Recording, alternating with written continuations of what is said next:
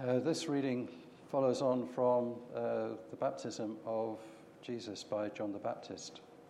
I read just before I came out that the Jordanians have been working with the Israelis and have opened up the original, what is known as the baptism site of Jesus on the Jordan. And they're going to hopefully not over-commercialize it, but they're building a complex there where Christians can go and as a pilgrimage to the place where Jesus was baptized by John the Baptist. And I think that's a testament to how things have moved on in the Middle East, where the Jordanians are facilitating, maybe cynically for financial gain, but at least they're facilitating a Christian site for development and for Christian witness. It's going to be quite a place, apparently. And the Jordanians are really on board with this. And I think that's a hugely positive thing in the times that we live.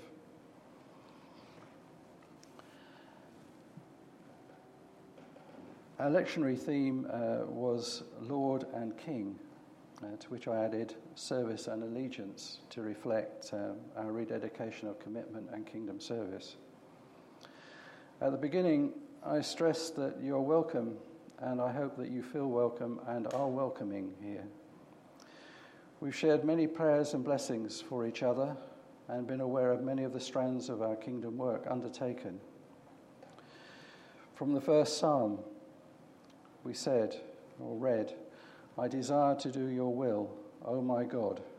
I desire to do your will, O my God.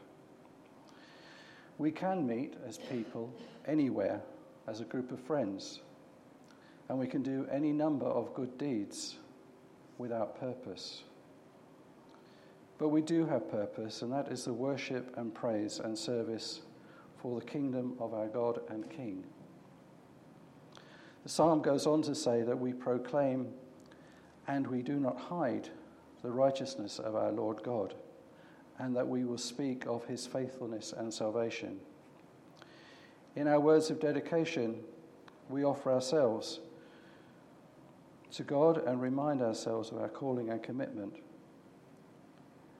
And then we promise to do all we can to honour that by calling and commitment with a cheerful heart and not begrudging of giving or our talents. We promise to do all we can, cheerfully and well. And we also promise to do it sincerely, even on a Blue Monday in January. We heard in the reading from Isaiah that before we were born, the Lord called us and that we were already named as his servants. We don't do this for earthly reward, but our reward is with God, and we know that reward is the salvation through Jesus Christ. But at the end of the passage, we're also told, with God's help, to be a light to bring salvation to others. And we've rededicated our strands of that work, that with God's help, we will bring salvation to others. Through the service of members, through the Boys Brigade, through the Junior Church, and through Crostings. In John's Gospel, the calling of the first disciples is recalled. The group that would become the foundation of church, that grows to include preachers, healers, servers, or deacons, an unstoppable movement worshipping, praising, and serving God and the King. No ordinary king that would be bound by man-made boundaries or earthly geography. A heavenly, all-powerful king that we should recognize as sovereign Lord and ruler of all. And in return, Jesus, as the Anointed One, would take away sin of the whole world and in its place establish God's reign on earth as in heaven. But we're not there yet. Jesus called those first few, was worshipped was sacrificed for sin, and the kingdom work was started. Over the centuries, many more have been called and many persecuted for proclaiming Jesus as Lord and Saviour. But the church continues to grow around the world, at the same time struggling against the noise of the world that offers alternative earthly gods created by our materialistic and confusing cultures and conflicting faiths. I was amazed to read that in Nepal there are over 500,000 Christians now, in a land which at least discourages and sometimes persecutes that growth of Christian faith, sponsored by significant input from Korean missionaries, which I had no idea about. The number of Christians has doubled in 10 years to over 500,000. We can pray that our numbers maybe will not be 500,000, but let's pray that they'll double. In our gospel reading, it gets confusing sometimes when John writes about John. You end up with too many Johns, John and John the Baptist. But John the Baptist doesn't try to hang on to his followers. He recognizes Jesus. He recognizes Jesus above him and says to his followers, don't follow me, follow this man, because he is the Lamb of God. And when John says, behold the Lamb of God, who takes away the sins of the world, we get very familiar with these terms. And we often now talk about context. The context to those Jews who were the early people that he called, they would be thinking about the lambs that were sacrificed through decades and decades, centuries. Blood sacrifices of lambs. And yet John is here saying, here is one man, and he is the Lamb of God. Forget all of those thousands and thousands and thousands of sacrifices. Here is the Lamb of God. Now, to those people, that might be shocking. We read words in our Bible, in Scripture, and something which is really surprised me is that this group of services and using the lectionary has made me look at the Bible again in a different way and try and put, as we say often, context around the words. We talk about, the nativity stable, and we have Christmas cards, and everything is rather sanitized. These were radical times. People were saying radical things. People were saying shocking things. This man is the salvation of the world, not the Jews. That would have been a really shocking thing for the Jews to hear. God was their God. He wasn't the God for the world.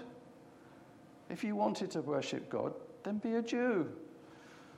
This man is going to be salvation for the world. That's everybody. That's you, that's me, it's the people we pass in the street. Everybody. If you were a Jew at that time, that would have been almost inconceivable to even think about.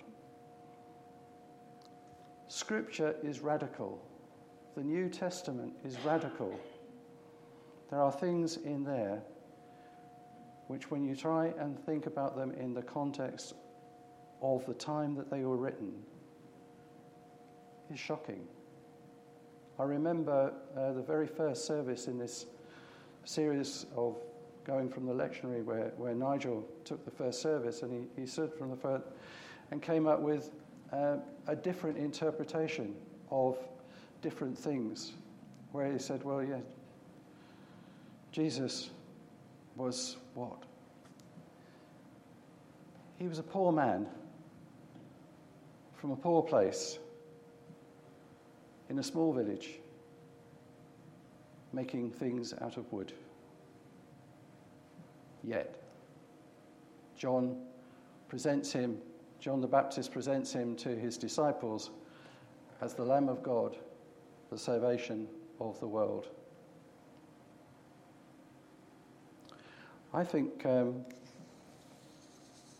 it's been really eye-opening using the lectionary that we are connecting or reconnecting with Scripture. I think we've got into a situation where we might have a reading or two readings or a call to worship, but we now have, through the lectionary, exposure through the Psalms, through the Old Testament, through the New Testament. I've heard other people up here talk about the context in which these words are written. And it's making me think a lot about what I read when I pick up Scripture. It's helping me to reconnect to Scripture. I'm hoping that this series of preaching from our team is helping you to reconnect to Scripture. I found that with the interruption of COVID, the whole disruption was just almost impossible to get over. The connection with church was broken. The connection with Scripture was broken. I feel very positive that we are reconnecting. I feel more connected, not just because I prepared this, but I feel more connected with all of you, with this church, with our deacons, with God, and with Scripture. And I suppose that's where I'm going to end the message, because I think the message is God is our King. And that's a rather old-fashioned thing to think about in terms of respect and what it meant in those days. Ultimate sovereign power, absolute respect, absolute allegiance. That's what we're called to be. Absolute Christians. Reading our Scripture, talking to our God, and doing what we're called to do. Amen.